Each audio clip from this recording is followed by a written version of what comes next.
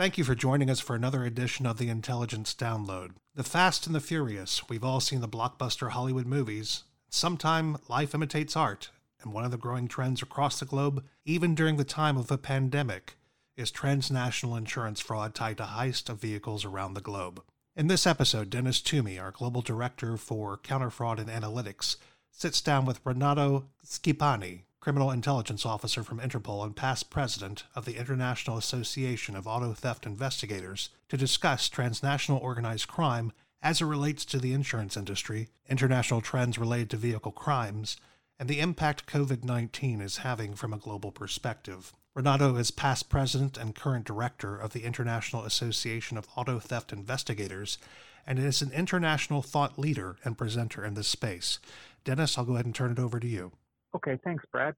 First and foremost, thank you, Renato, for your time today. I really do appreciate it. I know how busy you are, especially in during this pandemic. So I really appreciate your time.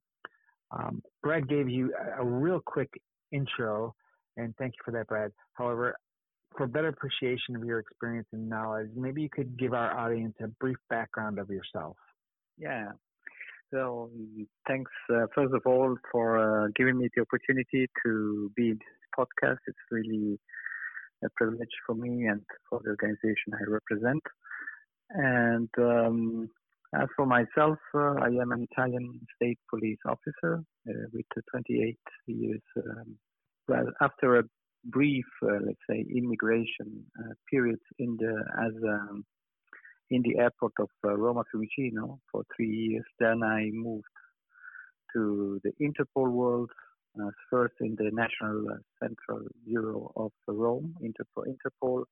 And then starting 2008, I was appointed as a criminal intelligence officer in the stolen motor vehicle unit at Interpol General Secretariat, which is seated in Lyon, France. So my background is mainly immigration and for now 24 years long vehicle crime at the global level. Wow. I'm really excited to have you as a guest today. And again, thank you so much. Before we dive into it, I was wondering maybe you could give a brief overview of Interpol and the role they play in transnational organized crime, and then maybe a little bit more about your position at Interpol and what you do on a day-to-day basis. Pleasure. So Interpol, when we talk about Interpol, we have to consider that Interpol is the world's largest international police organization. So it is made up of 194 member countries. Practically the whole world is represented at Interpol. Interpol's vision is that of a world where each and every law enforcement professional is able through the organization to securely communicate, share, and access vital police information whenever and wherever needed. So ensuring the safety as a final goal of the world's citizens. We constantly provide and promote innovative and cutting-edge solutions to global challenges in policing and security. Our vision, the vision of Interpol, is to prevent and fight crime through enhanced cooperation and innovation on police and security matters. The scope is to facilitate the widest possible mutual assistance between all criminal law enforcement authorities by making sure that police services can communicate securely with each other around the world. So we enable global access to police data and information. We provide operational support on specific priority crime areas, and we foster continuous improvement in the capacity of police to prevent and fight crime, serve as a worldwide information hub for law enforcement cooperation, deliver state-of-the-art policing capabilities that support member countries to fight and prevent transnational crimes, lead globally innovative approaches to policing, maximize Interpol's role within the global security architecture, and consolidate resources and governance structures for enhanced operational performances. In my daily work, considering that the program strategies of Interpol include the global cybercrime strategy, the global counterterrorism strategy, and the global strategy on organized and emerging crime. My specific role within this last mentioned global strategy on organized and emerging crime, my unit specifically, is englobed in this OEC Directorate, Organized and Emerging Crime, within the Organized Crime Unit, stolen motor vehicle plays a role, a very important role. And my daily work is to run specific projects, even with private sector industry, to fight vehicle crime on a global level. I mean, we could talk about for hours on each one of those goals and objectives that you just outlined. So, I really thank you for your service, and thank you for Interpol for everything they do in this fight against transnational crime.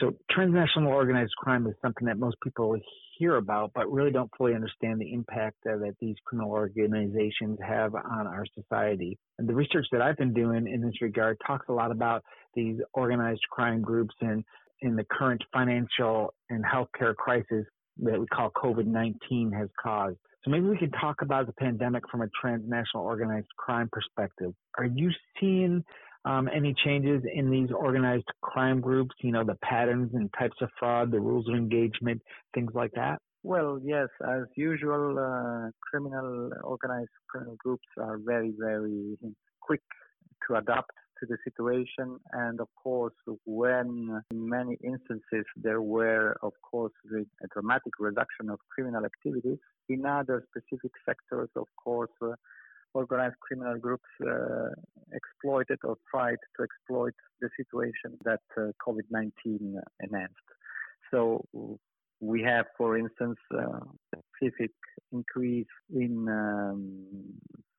counterfeit masks or material, which was, let's say, fundamental, like masks or sanitizers, gel, or which were targeted even during our Interpol global operation Pangea. This is just an example of how criminal groups easily adapt to the situation and exploit specific ways to getting money illicitly. This specific methodology that I just mentioned went through cyber because, of course, many of these materials, which were very necessary on this pandemic period, were sold on internet.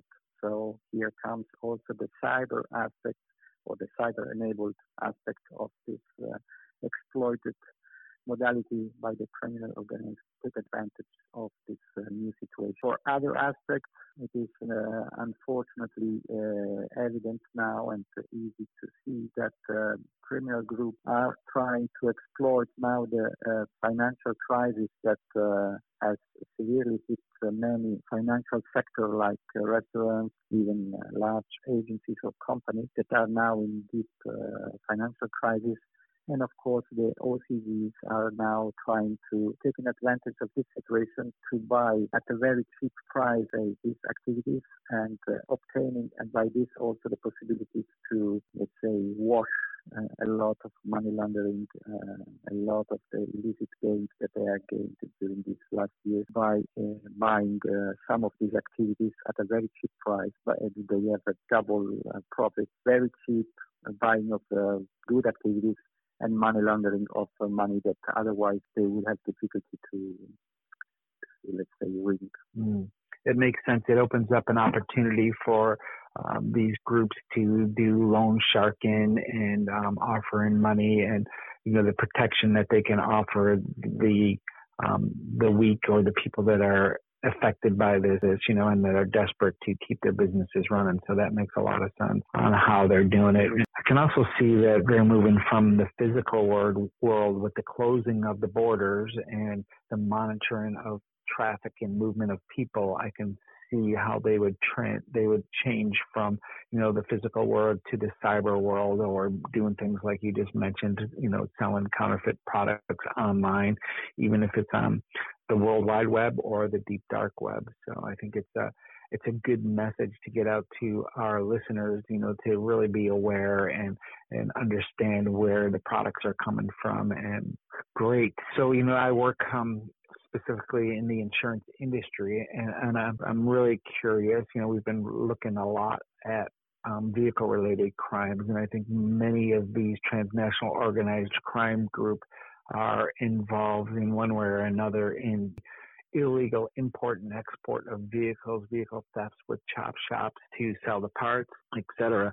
So Maybe can you discuss some of the activity that you're seeing as it relates to those? Yeah, absolutely. No, when we come to vehicle-related crime, really a broad terminology that we need to use because unfortunately, it is not just car theft. Unfortunately, today when we talk about stolen cars, we have to have very clear in our mind that for a big percentage of the official statistics that we have, in many, many cases we are not facing just car theft, but we are facing fraud.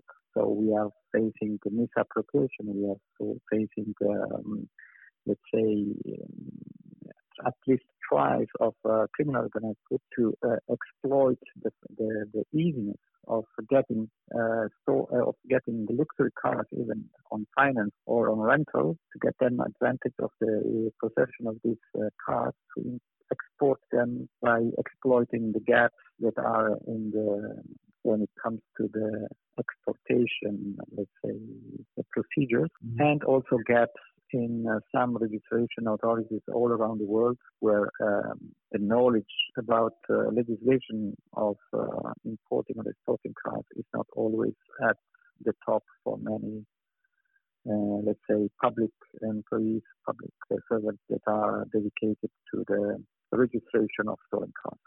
So we believe that training people around the world, even on those sectors like the public transport ministries around the world, on how we try the best procedure to reimport, to let's say give new birth to vehicles which are imported from many different countries around the world or regions around the world is fundamental. Unfortunately, the criminal groups exploit very well those gaps. We are facing more and more fraud cases which are related to cars, luxury cars which are taken on finance and then illegally exported, exploiting the different gaps around the supply chain that is around a vehicle life cycle. So we can see this also if we relate this to the pandemic again, because the pandemic as a financial crisis, as a collateral damage, will bring that many, many people will have difficulties being able to fulfill the contract that they signed with some financial services, and they will be, let's say, encouraged or attracted by selling or giving away their cars to criminal organized groups and then commit fraud to the insurances and directly to the finance groups that sold their cars. Yeah, it's very interesting because, there are many gaps that you find in the import and export of vehicles. And I think it starts from a basic, luxury vehicle that was acquired by someone who was in a different financial position, and now they find themselves upside down and they want to get rid of their card so it doesn't affect their credit. So these organized crime groups, at least from what I'm hearing, is they're well known within society, and they are offered to take your vehicle from you and then they export it out. And then is it true that I'm sure some of the gaps are, with the power that the transnational organized crime groups have, they have, the ability to corrupt the officials at customs and bring the vehicles in illegally or have the paperwork altered or forged. It's probably a problem around the world that face that. Is that accurate? Yeah, corruption, unfortunately, is one of the issues, especially when it comes to the importation to remote parts of the world, like it can be different regions. And the check of cars should be pretty easy and at least suspicious to the eyes of custom officers when they import the cars, that actually the cars have pretty easy life to be imported and cleared by the customs authorities by exploiting, as you said, unfortunately, these corruption issues in different regions of the world. Yeah. Are there any regions that are more vulnerable to this? So I know the United States ships a lot of vehicles around the globe, but are there any regions that are in the market for these luxury vehicles? No, I would say that this is not, it's a global challenge again. It's not to point the finger on a specific region. Corruption, unfortunately, is it's a phenomenon that touches even unsuspectable regions in the world, of course, where social situation is or where poverty is there, we can face it more easily. But no region in the world is spared by corruption. So oftentimes, there are different forms. Under different forms, of course, but corruption is a plague. We have to face it, and one of Interpol's role is also having to have an anti-corruption with dedicated unit that helps and enhancing a culture of, let's say, credibility and in the public servant and in the society in general. Yeah, I love that, because I think Interpol is making it much harder on these organized crime syndicates or groups to do business. And, I think that's one of the biggest benefits for these countries that are members of Interpol, to take advantage of that and make it as difficult. And I think it's our corporate and civil responsibility to do that. So another quick question though. I know these are transnational organized crime groups. They're involved in a lot more. You mentioned a whole bunch of things earlier on in the podcast, but human trafficking, drug trafficking, you name it, these groups are involved with it. So how do they use the finances from these vehicle crimes to make sure those other activities are moving forward? Or do they? Do they use these vehicle crimes, or is it just a separate type of business that these groups do? Well, as we used to say, the vehicle is often, or if not always, the vehicle for other crime. It can be financial, of course, as we did many times. And today, with the flourishing of many, many different types of luxury cars, which are really, really expensive on the market, creating a business on luxury cars and stolen luxury cars, which can then finance other drugs or other more serious criminal activities, is one of the possibilities, of course. But we have seen, and not only today, but even in the past, where the stolen car or number of stolen cars has been used as let's say, a way to exchange other criminal activities outcomes. So let's say lately, for instance, I dealt with a case in which stolen cars had been used to pay a part of a drug package. So stolen cars in the past, this was in a police tapping, were offered as a part of payment for people smuggling. So drugs, it's very much related. We have clear statistics in the past in which when there was an increase of drugs, there was an increase of stolen cars. When there was a decrease, it was directly linked to a decrease of stolen cars fees. So there is always a direct link in many activities for vehicles used to finance either with their own value, but even just as an exchange with other criminal, let's say, activities and businesses. Interesting.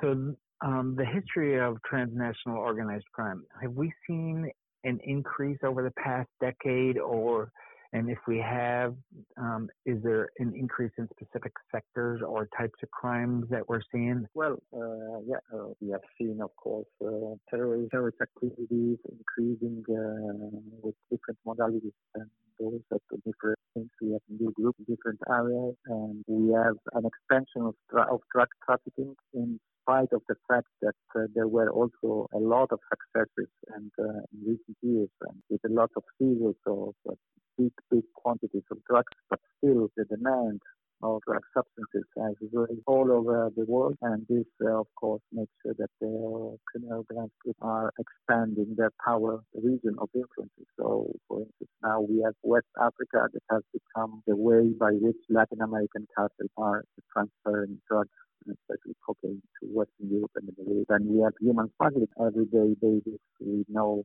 about the big flow of people that are, smuggled illegally, exploiting difficult situation in the countries, like it can be today Syria, for instance, where there is a war, or by exploiting poverty, like the sub-Saharan countries that are coming over Europe by using the Libyan coast, Italy, and the southern countries of Europe are affected by the people smuggling. Then we have weapons trafficking, intellectual property theft, cybercrime. These are all kind of crimes that in these last years have been considerably raising their possibility of illicit profit for organized crime. Do you think that the dark and deep web is a vehicle for these, or a mechanism for these organized crime groups to peddle their goods or services to other regions around the world?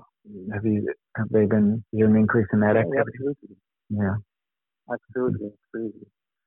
Because there's a pervasive criminal activity in this cyberspace, and doesn't only affect the victims, but it, let's say, puts in danger the businesses and also the faith in the digital system itself by affecting also society and the economy generally speaking. So computers and internet are very, very important in the criminal transnational crimes nowadays. Mm.